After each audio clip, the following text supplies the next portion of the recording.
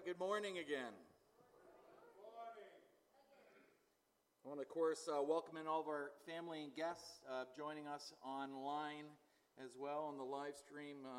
We are really so blessed to be able to have a live stream that's been able to reach people all around the world. And so wherever you're turning in today, we're glad that you're here. Will you open your Bibles with me, please, to John chapter 8 this morning? John chapter 8. If you are new with us over the last 6 months or so, we've been going verse by verse through this amazing, incredible gospel, the Gospel of John. And so just to recap quickly where we left off 2 weeks ago in verse 12 of this chapter, you'll recall we saw Jesus once again in this gospel declare his deity.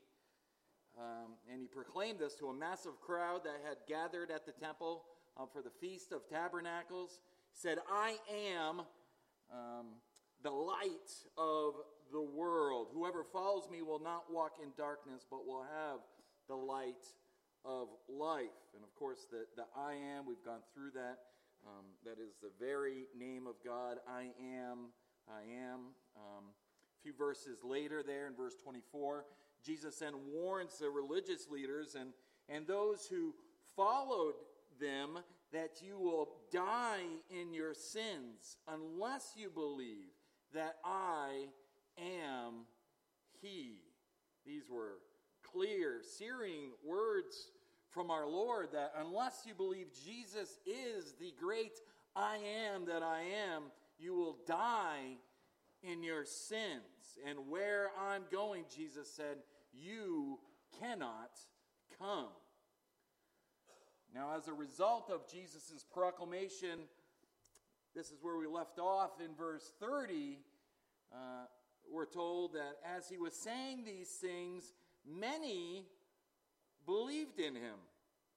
Many believed in him, and it would be cause for great celebration if that's where our text ended. However, as we come to the rest of the story in verses 31 through 47, the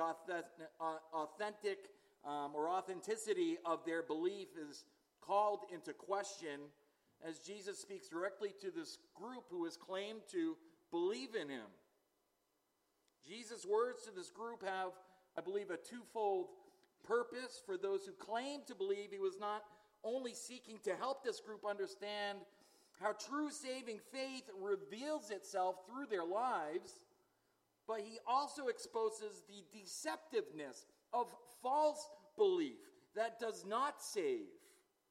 So as we study our passage this morning, we recognize the urgency and importance of such a text, and it's been my prayer all week long that God's word would continue to do the same for us today, and mainly that for those of us who do truly believe in Jesus, that we would be spurred on and continue in our belief, and that those of you who do not believe in Jesus or perhaps even have been deceived into a false belief will come to truly know and will follow the risen Christ. Again, I remind you of the ultimate purpose John had in writing this gospel. It was given to us very clearly in chapter 20, verse 31, where he said, these are written so that you may believe that Jesus is the Christ, the Son of God, and that by believing you may have life in his name. John unashamedly wrote this book under the inspiration of the Holy Spirit, so that no matter where you find yourself in your life, whether you are a fully devoted follower of Christ, or you are completely lost, still dead in your sins, in the deepest despair, wherever you are, you will read and hear these books, and you will recognize that Jesus is the only solution to our sin problem. So you would believe in him. The truth of the Bible is that we are all born sinners in thought, word, and deed. We are born spiritually dead, destined for the just judgment of a holy God for all of eternity. But John makes it unmistakably clear that whoever believes in the Son has eternal life. It doesn't matter how deep your sin runs or how many years you've been living in treasonous rejection of him. The good news of Jesus is that his grace is greater than all of our sin. That whoever believes in him has eternal life. Whoever believes in him is taken out of the kingdom of darkness and brought in, bought with the price of Christ, into the amazing light and life of Jesus. Well, if you've never believed in Jesus by turning from your sin in repentance and trusting him, I pray certainly that God pries open that old darkened heart and puts new life in you today. Belief in Jesus is certainly where the Christian life begins, which is why it's the focus of John's gospel, but he doesn't stop there. In the midst of the continual call to believe in Jesus, John also consistently differentiates between true and false belief. More so, certainly, than any other gospel. And John is so careful to record this part of Jesus' teaching because he knows that there are many who will initially respond positively to this call to believe, only to later reveal that they were not of God and were not true disciples of Christ. After calling us to believe, John wants us to recognize that there's a very real danger of false belief and to pursue saving belief in Christ. John introduces false belief back in chapter 2 of his gospel. You remember this is where the people were beginning to flock to Jesus early on in his ministry because of all the miraculous signs and healings that Jesus was doing in and around Jerusalem at the temple. It says in verse 23 of chapter 2 that many believed in his name when they saw the signs that he was doing.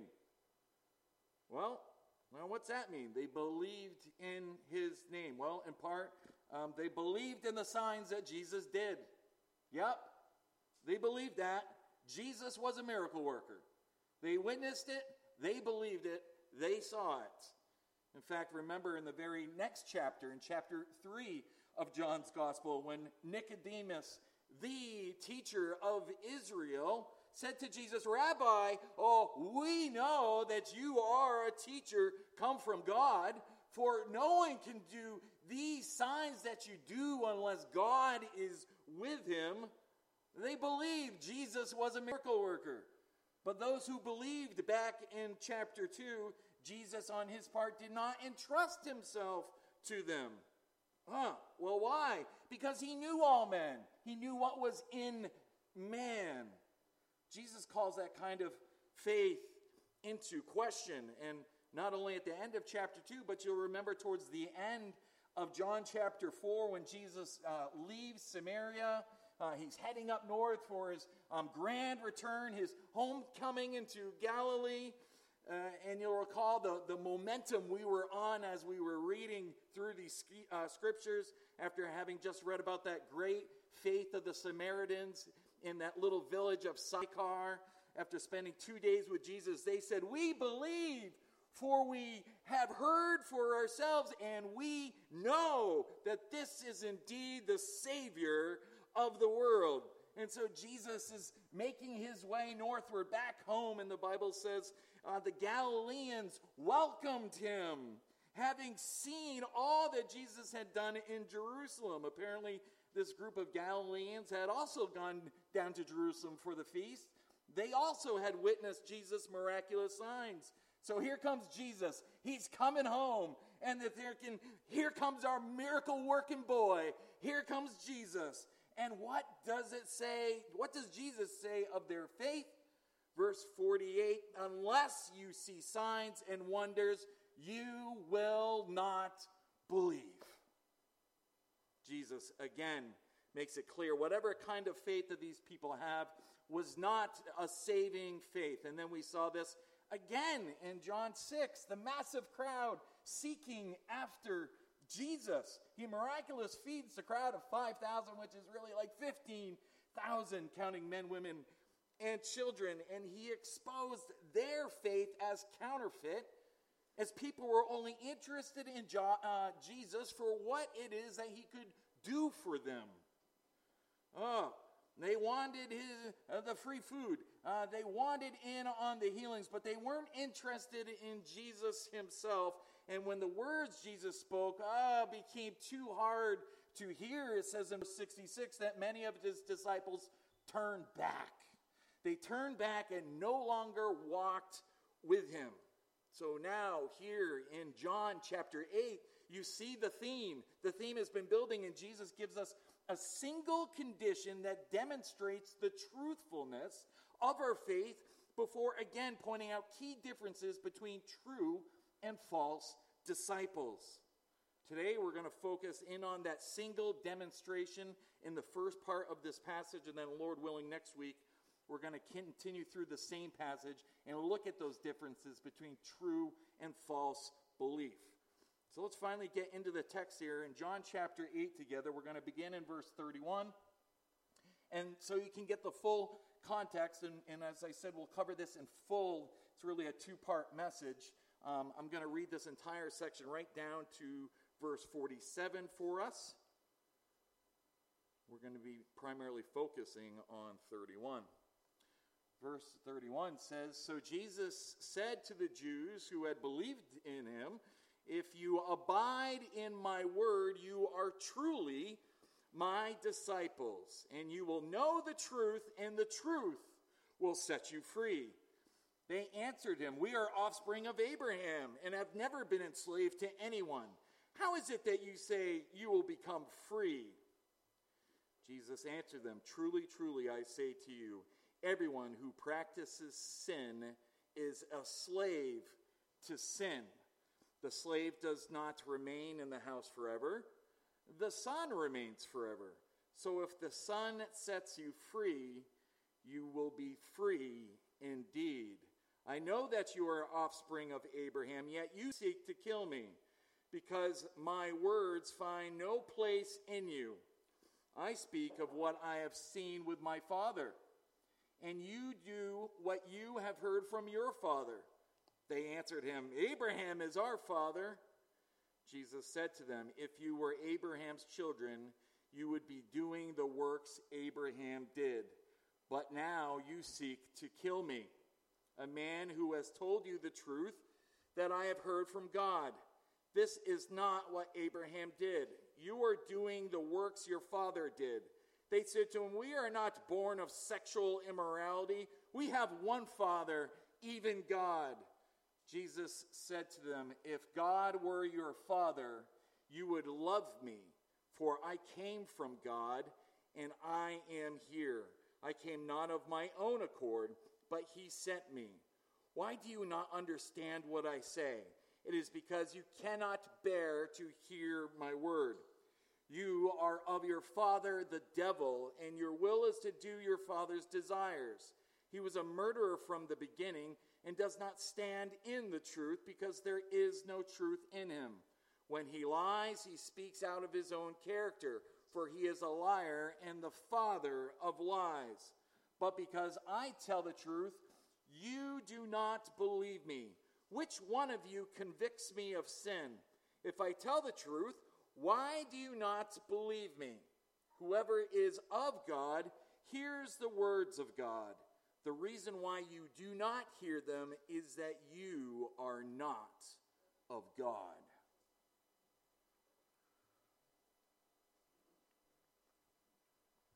When people respond positively to the gospel of Jesus Christ, we should encourage even the smallest expression of their belief. We should celebrate that expression of belief. Yet at the same time, we must recognize that Jesus gives us here in John a conditional clause regarding the validity of that profession of belief in him. Verse 30 told us that many believed in him. But sadly, we just read down in verse 45, at least some of those very same people, if not most, who appeared to have believed, and then were said to have not believed. And then, as we will see, Lord willing, in a few weeks at the end of this chapter, the same group, some who had professed belief, they will pick up stones and try to kill Jesus. Jesus, who knows the heart of man, knows that their belief is suspect. So let's focus in then on verse 31. Jesus is speaking to those who had seemingly believed, and he makes this statement there in the middle of the verse. If you abide in my word, you are truly my disciples.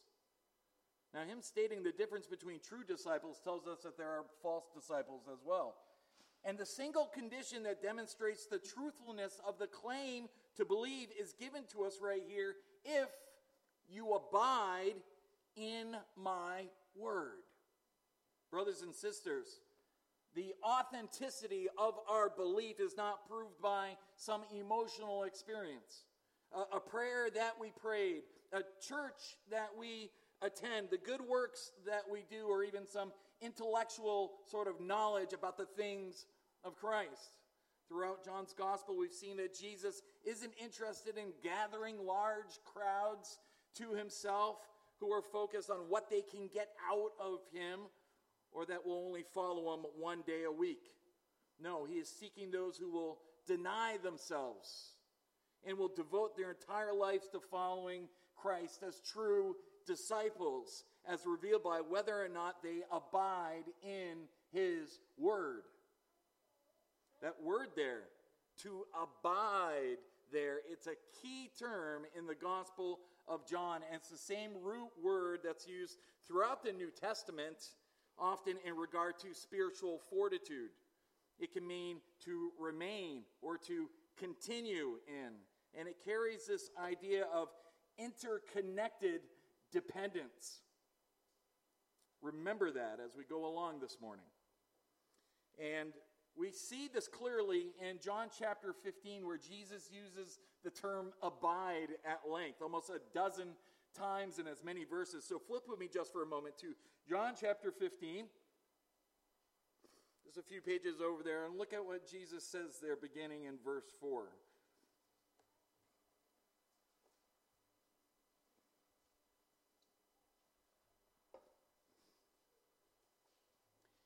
Jesus proclaims, "Abide in me, and I in you.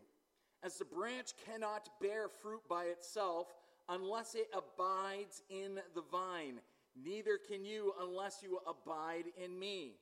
I am the vine, you are the branches. Whoever abides in me, and I in him, he it is that bears much fruit. For apart from me, you can do nothing. If anyone does not abide in me, he is thrown away like a branch and withers, and the branches are gathered and thrown into the fire and burned. If you abide in me, and my words abide in you, ask whatever you wish, and it will be done for you. For this my Father is glorified, that you bear much fruit, and so prove to be my disciples. Just as the branch receives its life from the vine and bears fruit to show that it's alive and it's connected to the vine, so too a true disciple of Christ will find life in his word and bears fruit that reveals the life-giving word is coursing through our veins and through our lives. Scripture knows nothing of a true believer who does not bear fruit. A fruitless life is evidence of a dead faith and does not save. In Matthew chapter 7, Jesus made a very similar statement to the one here in John 15. He said in verse 19, "Every tree that does not bear good fruit is cut down and thrown into the fire." So let's turn back to John 8 now, and we see here in verse 31 where Jesus said, "If you abide in my word, you are," present tense, "you are my disciples." Which means we don't become disciples by abiding in his word. No, we prove, as Jesus said in John 15, we prove that we are his disciples by continuing in his word, continuing in the faith. In fact, one thing that separates true disciples from false deceptive belief is our one main point this morning that we're going to break apart into three parts. Part number one is that true disciples persevere in the faith. true disciples, persevere in the faith. When we persevere, it means that we continue on that path of faith, even in the midst of persistent persecution or seemingly overwhelming discouragement. True disciples will persevere in the faith. This teaching is sometimes referred to as the perseverance of the saints and is taught throughout our scriptures. For example, Jesus taught this doctrine in the parable of the sower. Teens, listen up. We were in Matthew 13 this morning, where he mentioned 4 different types of soil, upon which the same seed fell. The first 3 bears no fruit, revealing that they were never true disciples. It was only the 4th soil, who hears the word and accepts the word, that bears fruit, consistent with the word we just read in John chapter 15. The major emphasis of James' entire letter is certainly revealing true faith as evidence in perseverance, which James personally experienced. The Lord himself promised that believers will face various kinds of trials, whether it's societal pressures, persecution, whether it be financial, sickness, even physical death. Whatever various kinds of trials it may be, true faith is refined and revealed in our response to trials and ultimately in our perseverance. James chapter 1 verse 12 says this: "Blessed is the man and women who remain steadfast under trial, for when he has stood the test, he will receive the crown of life, which God has promised to those who love him." That phrase there, remains steadfast, is really one Greek word there, hupomano. It's the same root word as abide back in John's gospel. Only those who remain steadfast, those who abide, are true disciples that will receive the crown of life. In the book of Acts, as the gospel spreads throughout Jerusalem and then to the surrounding regions, a wave of new churches are birthed and pop up. One of those churches that started was the church in Antioch. You might remember that it was Antioch where believers were first called Christians, those who followed Christ. And when the church in Jerusalem heard about the new group of believers, they sent one of their own, Barnabas, to go check on the church and to instruct the believers there. In Acts chapter 11, verse 23, it says, "When he, Barnabas, came and saw the grace of God, he was glad. And he exhorted them all to remain faithful to the Lord with steadfast purpose." Steadfast purpose. When Barnabas first arrived, he recognized that the conversion of the Gentiles in Antioch was solely the work of God's grace. He saw the grace of God at work in their salvation. But then he exhorted them to remain faithful, thereby proving that their salvation was in fact a genuine conversion. Just a few chapters later, in Acts chapter 14, Paul, who was stoned in Lystra for preaching the gospel, not the only time that he was stoned and survived, miraculous here, he survived, and he continued on with Barnabas and on their missionary journey, establishing churches and teaching believers in those churches. And in Acts chapter 14, verse 22, we read that they were strengthening the souls of the disciples, encouraging them to continue in the faith, and saying that through many tribulations we must enter the kingdom of God. As with the book of James, that word continue in the faith, is the same phrase as remain faithful back there in Acts chapter 11. They all use that same root word back in John 8, memo, to abide. So those are just a few of the many examples that show us a clear pattern throughout the New Testament that true disciples persevere in the faith. True disciples persevere in the faith. And all through his gospel, the Apostle John is calling anyone and everyone to believe in Jesus Christ, while at the same time he is exposing this vast canon of difference between true and false belief. Here in John 8:31, Jesus gives us the only sure test that proves that you are his disciples, and that is lasting perseverance, abiding. But how do we seek to persevere in the faith? If perseverance is really marked by remaining faithful and continuing in the faith, then what does it look like practically in the lives of those who have truly believed? And that's exactly what Jesus continues to show us in verse 31. He doesn't just stop with, if you abide. He tells us how. If you abide in my word.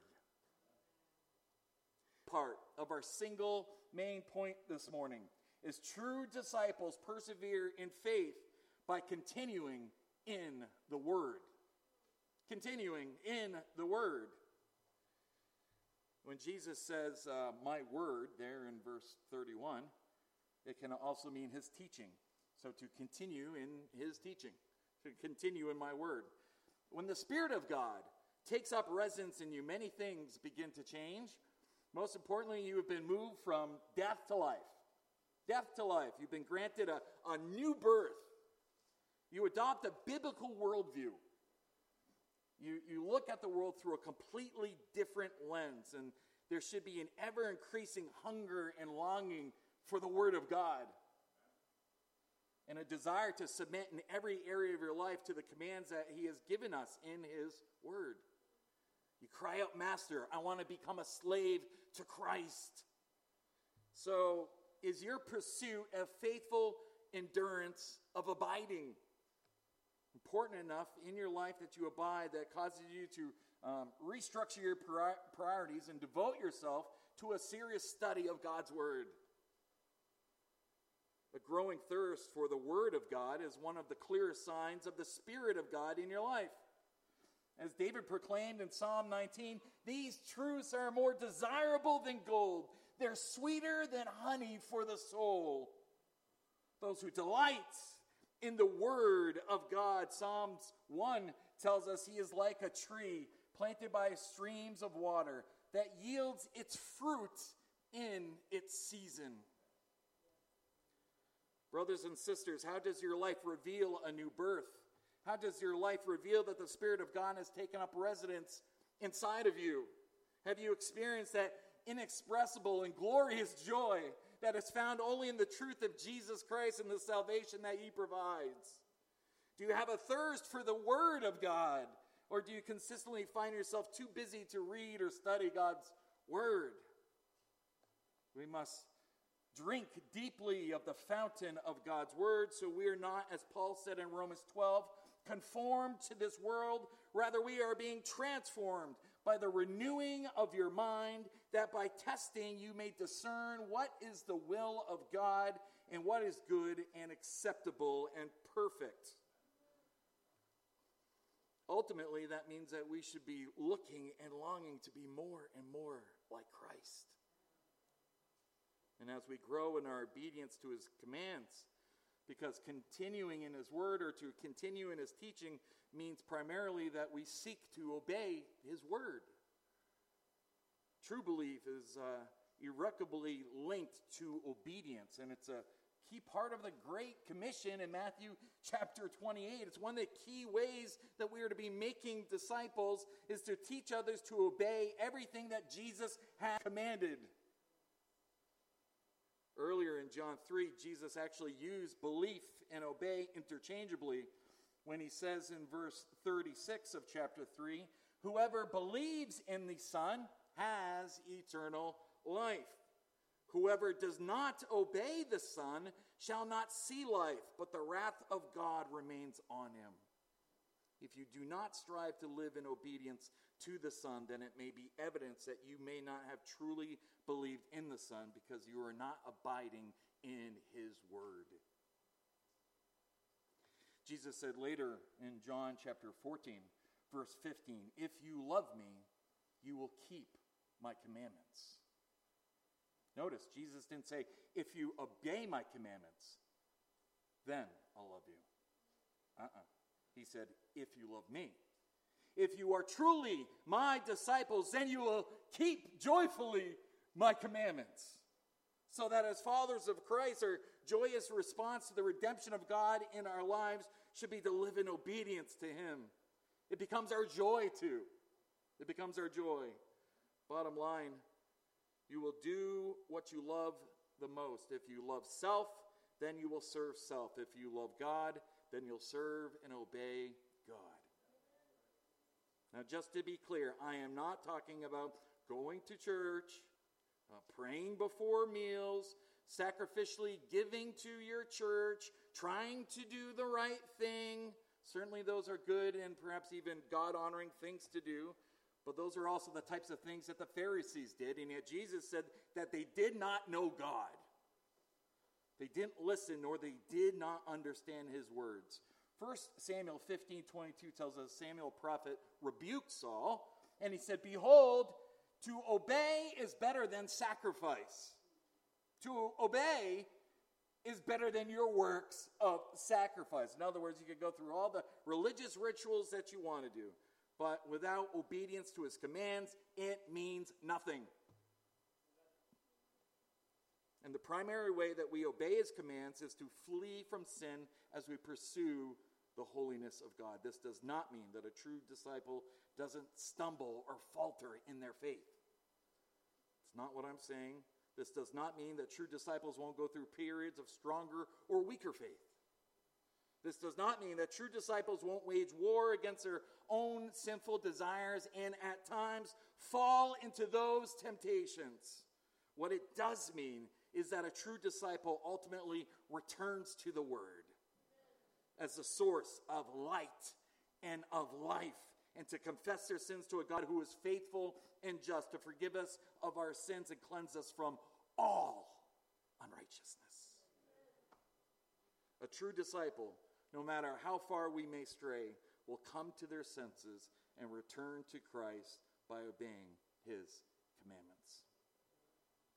Although John calls us to believe in his gospel, and he clearly and consistently differentiates between true and false belief, and he even gives us this condition in which we can test our faith to be genuine, it's not until his first epistle, however, that he addresses the painful reality of those who profess to follow Jesus, only later to abandon the faith that they once confessed. He said this in 1 John chapter 2, verse 19. "They went out from us, but they were not of us. For if they had been of us, they would have continued with us. But they went out that it might become plain that they all are not of us." We read near the end of John 8 that the reason why the Pharisees did not hear the words of God that were coming right from the very mouth of God standing in front of them is because they were not of God. So here in John's first epistle, he is addressing a group. They returned to their sinful behavior that left them. They left. They made it plain to all that they were false disciples. He said, "They went out from us, but they were not of us." These were not truly saved individuals, for even though they gave an appearance for a time, no true believer can suddenly lose their salvation. Once you are born again into the living hope of Jesus Christ, you cannot be unborn. So those who profess belief in Christ but continue to revile him by their habitual continued sin patterns reveal that they are not true disciples because they did not abide in my word. The writer to the Hebrews speaks of those who profess to know Christ but to go on continue living in disobedience to him. In Hebrews chapter 10, beginning in verse 26, "For if we go on sinning deliberately after receiving the knowledge of the truth, there no longer remains a sacrifice for sins, but a fearful expectation of judgment and a fury of the fire that will consume the adversaries. Anyone who has set aside the law of Moses dies without mercy on the evidence of 2 or 3 witnesses.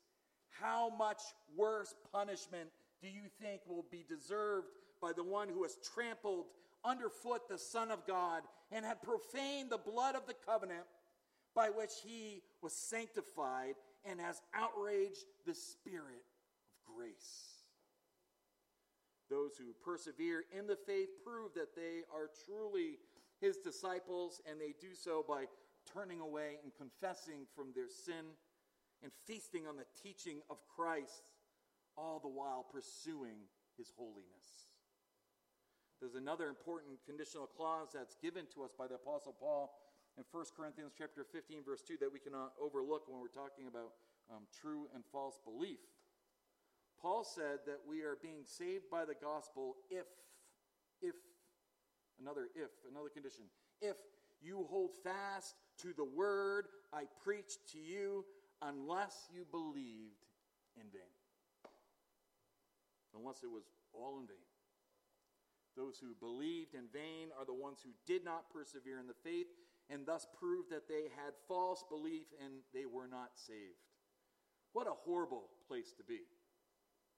What a horrible position to be in, which is why the New Testament has so much to say about the perseverance of the faith.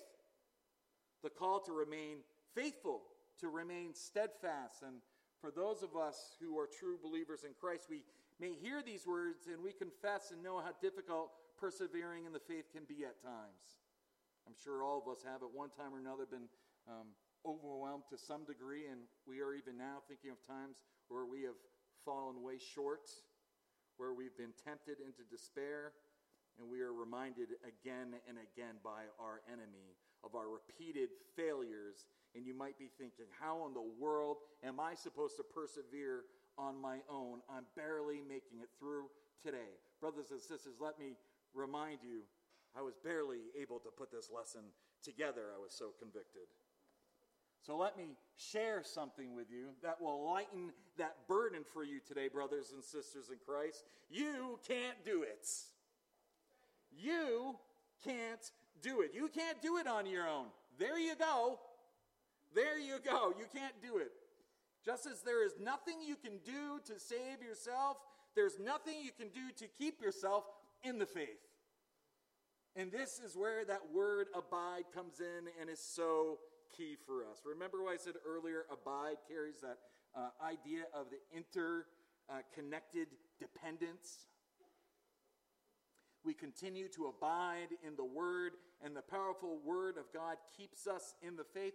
So the final part of our first main statement this morning is that true disciples persevere in the faith by continuing in the word because God preserves them. Because God preserves them. This, again, is a truth that John has been laying out for us throughout his gospel, perhaps no clearer than back in chapter 6, beginning in verse 37. You'll remember this was right after Jesus proclaimed that he was the bread of life back in verse 35. He then makes this very powerful declaration in verse 37. Jesus says, all that the Father gives me will come to me. And whoever comes to me, I will never cast out. For I have come down from heaven, not to do my own will, but the will of him who sent me. And this is the will of him who sent me, that I should lose nothing of all that he has given me, but raise it up on the last day. For this is the will of my Father, that everyone who looks on the Son and believes in him should have eternal life, and I will raise him up on the last day. Look at the progression of salvational truths there, and who does the persevering in the faith. Jesus says that all God the Father draws comes to the Son. All that the Father draws comes to the Son, and the Son keeps all that the Father gives to the Son. Before the foundations of the world, Ephesians 1 says. And whoever comes to the Son, Jesus, will never cast out. And to emphasize the importance of that statement, Jesus repeats it again down in verse 39 in just a slightly different way by saying that he will lose nothing of all that the Father gives him. Instead, he will raise us up on the last day, and we will live together with him for all eternity. Brothers and sisters, what a comfort. Our perseverance does not depend on us. Our strength, our staying power in the faith does not depend on us. Once God has saved us, the Son will never let you go. The Lord who has saved his people will keep his people to the very end. Oh, we labor, we strive to keep the faith as if our life depends on it, but all the while we know that it does not depend on us, it depends on God. James Montgomery Boyce wrote this in one of the books I'm reading. God is faithful in persevering his people.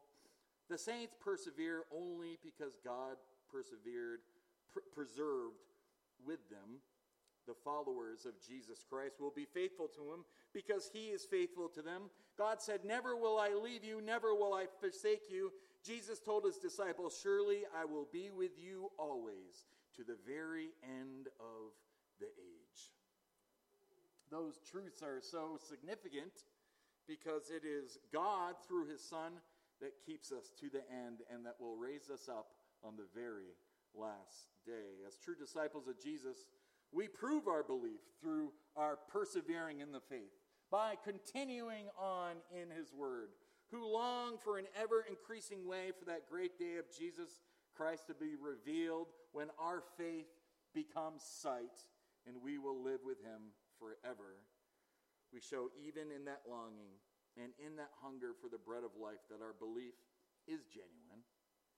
And as we read today in the scriptures, so many great persevering in the faith, one of the most profound condensed lists of those who persevered in the faith is referred to the Hall of Faith, Hebrews chapter 11, and a list that is meant to move us towards abiding endurance in our faith, which is why the writer to the Hebrews follows up that list by saying this at the beginning of chapter 12. So right when you get done with the Hall of Faith and all of those great names and all of those acts of faith, 12 reads right after, "Let us also lay aside every weight and sin which clings so closely, and let us run with endurance the race that is set before us, looking to Jesus, the founder and perfecter of our faith." Now, not only do we have this great list in Hebrews 11 and countless other examples throughout the scriptures, but we have all the Christians throughout the history of the church who have certainly served as models of persevering in the faith. And one of the earliest examples is that of Polycarp. It's an incredible story of faith I shared quite a few years ago with all of you. Polycarp was the aged bishop. I think he was 86. Is Tom here? He's reading a great book on it. I believe he was 86. He was the aged bishop at Smyrna and a martyr of the early church. I think it was around 156 AD or so. It was reported that Polycarp was taken by the Roman authorities and threatened to take stand in the arena. This is the Roman arena, of course, to be torn apart by wild animals if he would not curse Christ, if he would not denounce his faith in Christ. And Polycarp, who, by the way, had heard of the gospel of Jesus Christ from the very lips of John the apostle himself, would not avoid death by renouncing his faith in Christ. Polycarp refused, explaining, "For 86 years have I been Christ's slave, and he has done me no wrong. How can I blaspheme my king who has saved me?" And with those words, officials surrounded him with wood and engulfed him with fire. Polycarp remained faithful until the very end. True disciples persevere in the faith, but continuing in the word because God God preserves them. If God has opened up your heart this morning through the life, death, and resurrection of his Son, Jesus Christ, or if you just need the prayers of the congregation, please come forward as we stand and sing this morning, For God So Loved the World.